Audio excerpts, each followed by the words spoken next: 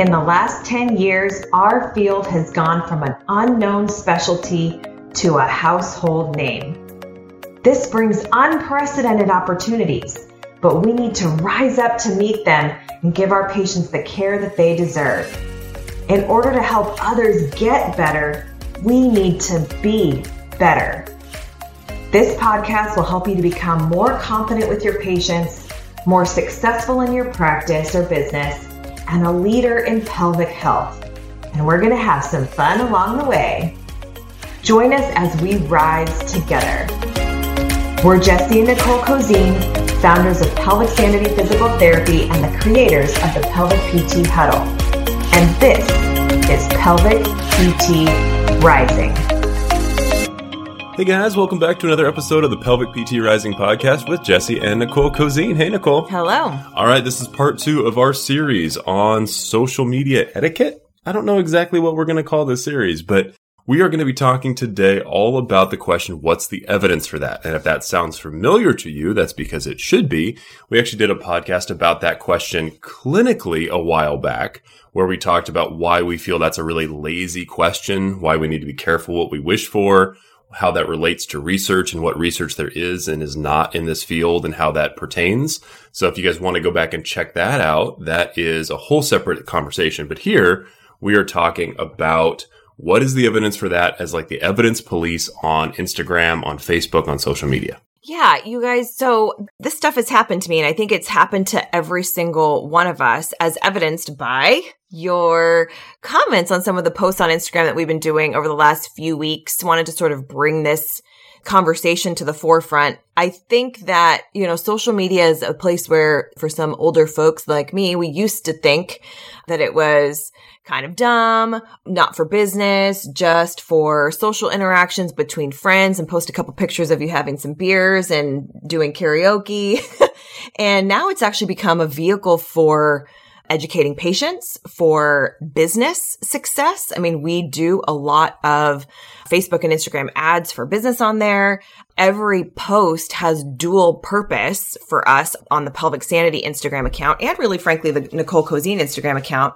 And it's really the reason that this has become such an important place. It's really the reason that the field has grown, I think, as fast as it has, because it's sure not because doctors are referring more. Yeah, totally. It's right? because we've educated patients well on these platforms that allow us to do that. And sometimes, I'm just going to call some bullshit out, I think that the collective we lose a little bit of what the underlying purpose of social media is for pelvic PTs as a whole.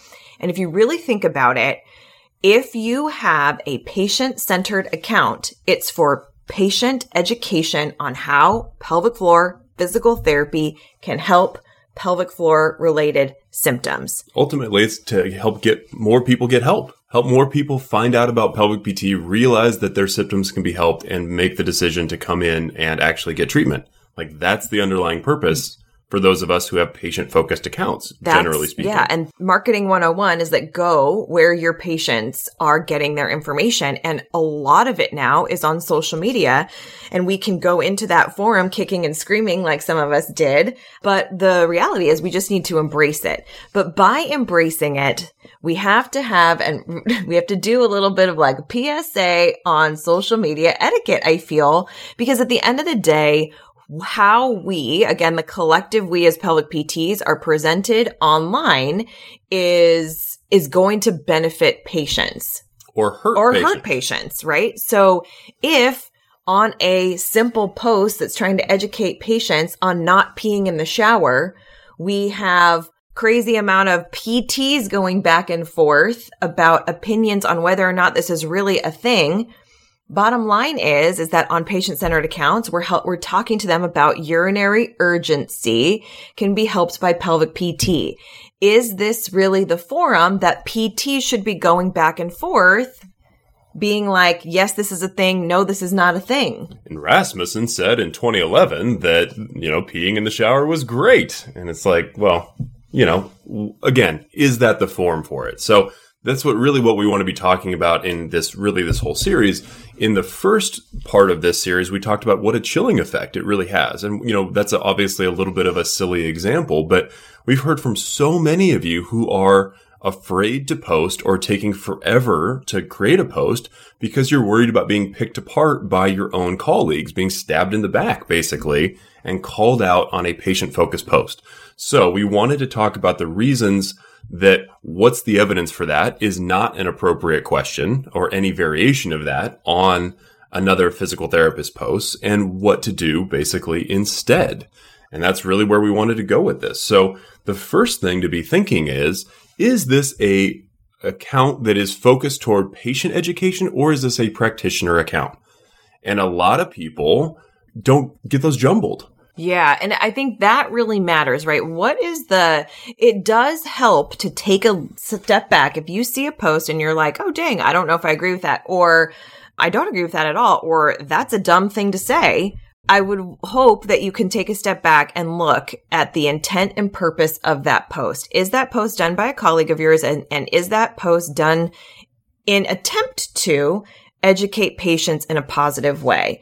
Now, if you see, just to do a little sidebar, if you see something on Nicole Cozine DPT, for instance, you can tell that most of those posts are practitioner facing.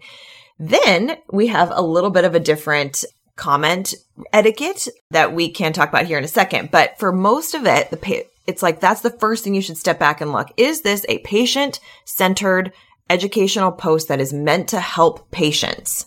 And if so, this is where we're setting the bar. I feel like we've set the bar collectively again.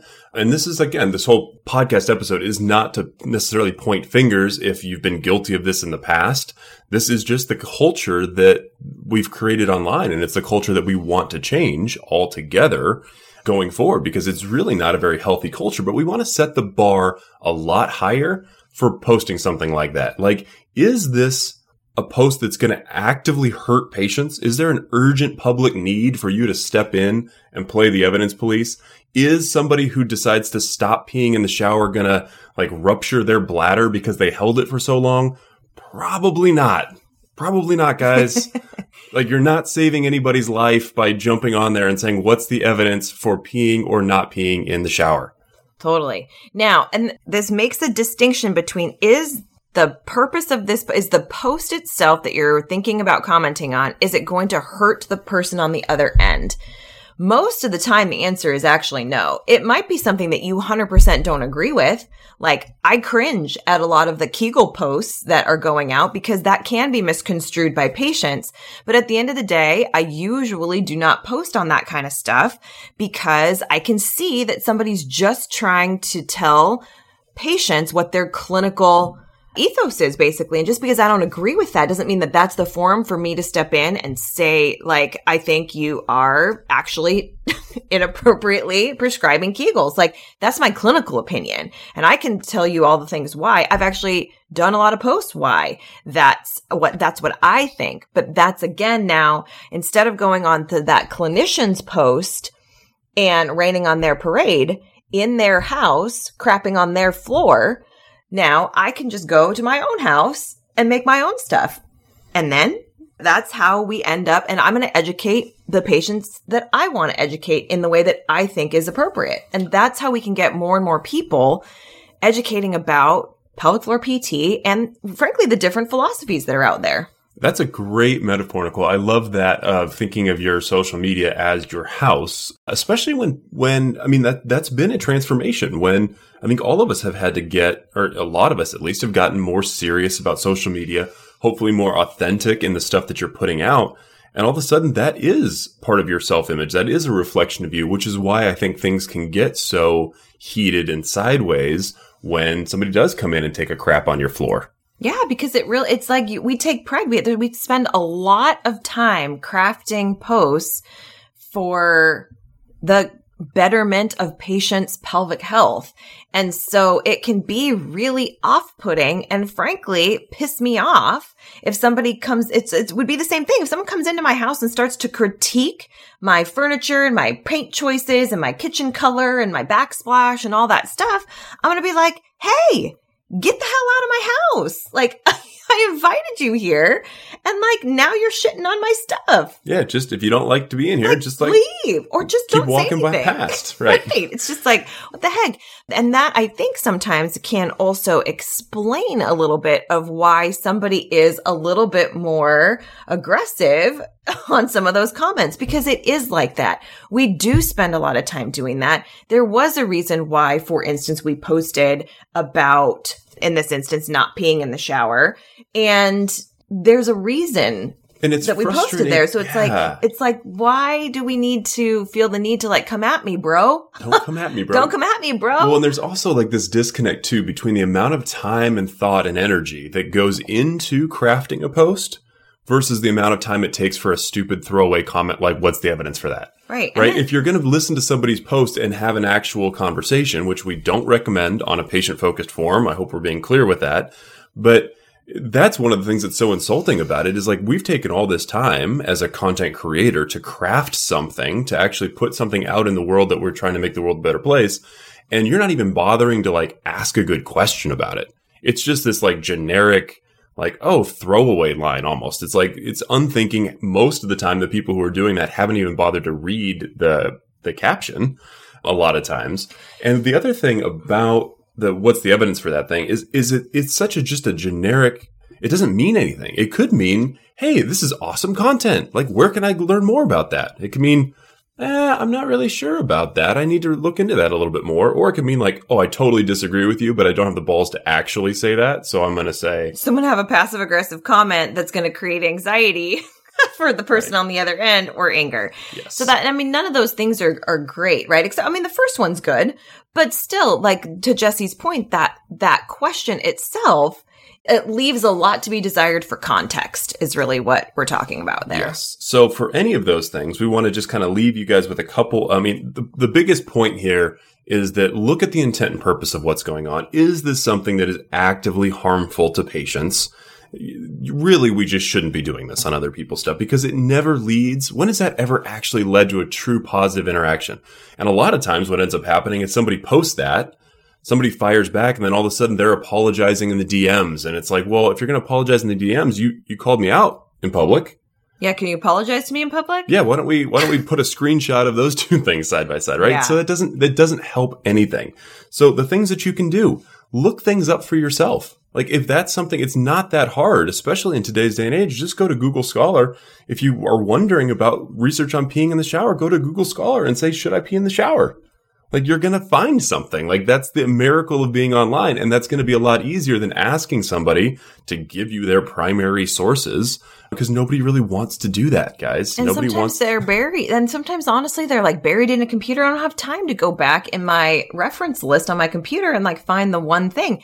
Now, the other thing with that is to like remember too, if I say something like 89% of people with IC have pelvic floor dysfunction, that's pretty specific.